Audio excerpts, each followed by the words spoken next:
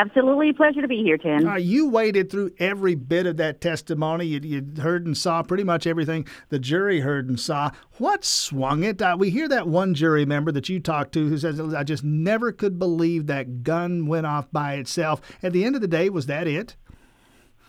I do believe that was a big deal. Two jurors who we got to talk to yesterday actually said that was crucial to their deliberations. There were several people who considered themselves gun experts of a sort on the jury, according to juror Aubrey Gray, and who probably felt a lot about guns the way that we got this picture painted of Tex McIver as being sort of a guy who would frequently buy weapons. He owned more than 40 of them, which were brought into the courtroom. And I think that, along with Tex McIver's own words to police, helped sway the jury ultimately. They said they had to take emotion out of it.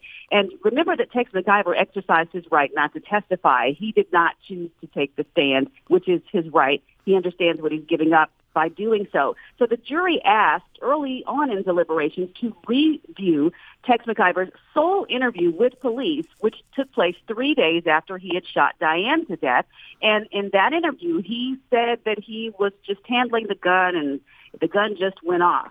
That's the only direct statement from Tex McIver that the jurors had about how that shooting might have happened. And combined with the driver's testimony, Danny Jo Carter saying that Tex McIver had his finger, his hand, that gun in his hand, and looked like his finger was on the trigger, and she saw him wiping his hand after the bullet was fired.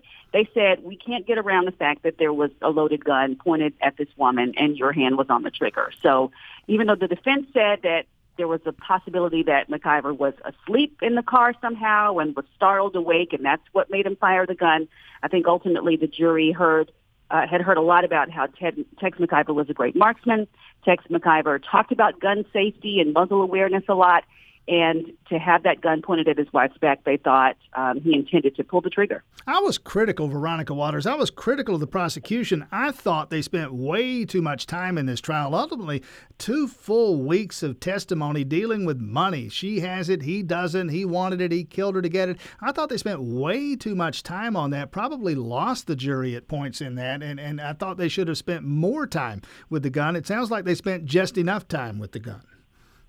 You know, it seems interesting that another thing that Aubrey Gray said was that they did think about the motive, but in Georgia, motive is not required as an element of to prove a murder count.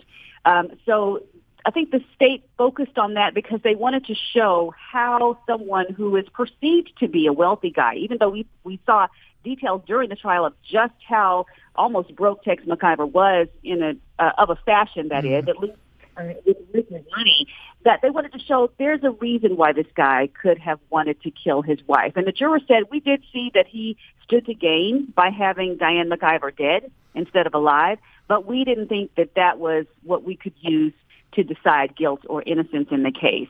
Now, the judge did allow the SUV to be visited by the jurors twice, and he reopened the evidence after it had been closed to admit the SUV into evidence when the jurors asked to see it again, this time with the unlocked .38 that Tex McIver had used to shoot Diane. They wanted to go in there themselves, close the door, and see how that barrel lined up with the trajectory rod that was placed in the front seat where Diane was shot. The bullet hole, you may have seen pictures, is right above the magazine pocket and went straight through, came out of Diane. The shell casing we saw was still on the seat after she had been taken to the hospital. And so the jury wanted to see what the odds were, I guess, that Tex McIver's palm was up or down, or how the bullet went into that seat based on how they thought the barrel lined up with the trajectory rod. It's a fascinating case. And the judge said they had been allowed to handle the gun. They had been allowed to visit the SUV. This was just the logical next step, sort of putting 2 pieces of evidence together, he said. Your son, I followed you on Twitter, and I saw at one point during the proceedings you mentioned that at least one of these network TV types were in there, producers on Dateline, NBC, or some of these folks. This has all the markings of a case that we'd watch on one of those shows.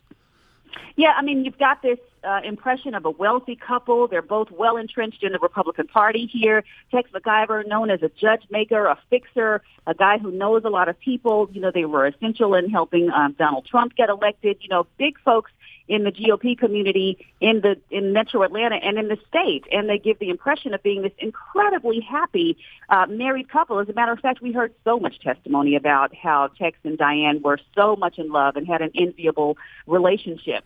So you've got the money aspect, you've got the sort of popularity aspect. They were well known, at least in their social circle. Diane did extremely well for herself. We heard she was worth $12 million when the two of them got together. And to many people, they seemed like an ideal couple, and it seems really shocking to find that here's a guy who suddenly shot his wife. And, you know, yesterday, Billy Corey was at the press conference, Billy Corey being the head of U.S. Enterprises, who was a very good friend of Diane and also her boss, who, interestingly, when he testified, had a really nice thing to say about her. He said, you know, she was really almost like a shy girl in pigtails when he met her. But she wasn't shy and retiring very long, he said, and she soon promoted herself to the vice presidency in the company. So he didn't even know how much he paid Diane, because he said that she handled that thing. He couldn't even tell us what her salary was. But she was such a go-getter. And so to paint this picture of this couple having some sort of trouble, Billy Corey said yesterday, when they started to think that Tex McIver wasn't so innocent, was also hearing him say the thing about the gun just went off. Everybody knew that Tex was a good shot. Everybody knew he was very careful with guns. For him to have said that, and about that gun in particular, he had a .38 revolver, 5-shot .38 revolver, which if you've tried to pull the trigger, you know it's not super easy to pull the trigger. Right. And his own lawyer said that the hammer was not cocked. And so they said that's an average of 12 pounds of pressure needed to pull the trigger. And for them, he said that's when they started to think that something was amiss there. Big mystery. Quickly, when is sentencing? We don't know. There's some indication that it could be late May, but the date hasn't been confirmed. So we're going to keep an eye on that and see. Of course, murder has an automatic life sentence attached to it. We'll see if there's any sort of appeal bond that Tex McIver might be granted in the meantime. I know his lawyers probably have some things lined up already for appeal, so we'll see if anything changes and keep an eye on the sentencing. Veronica Waters, get some rest. Thanks for your time this morning.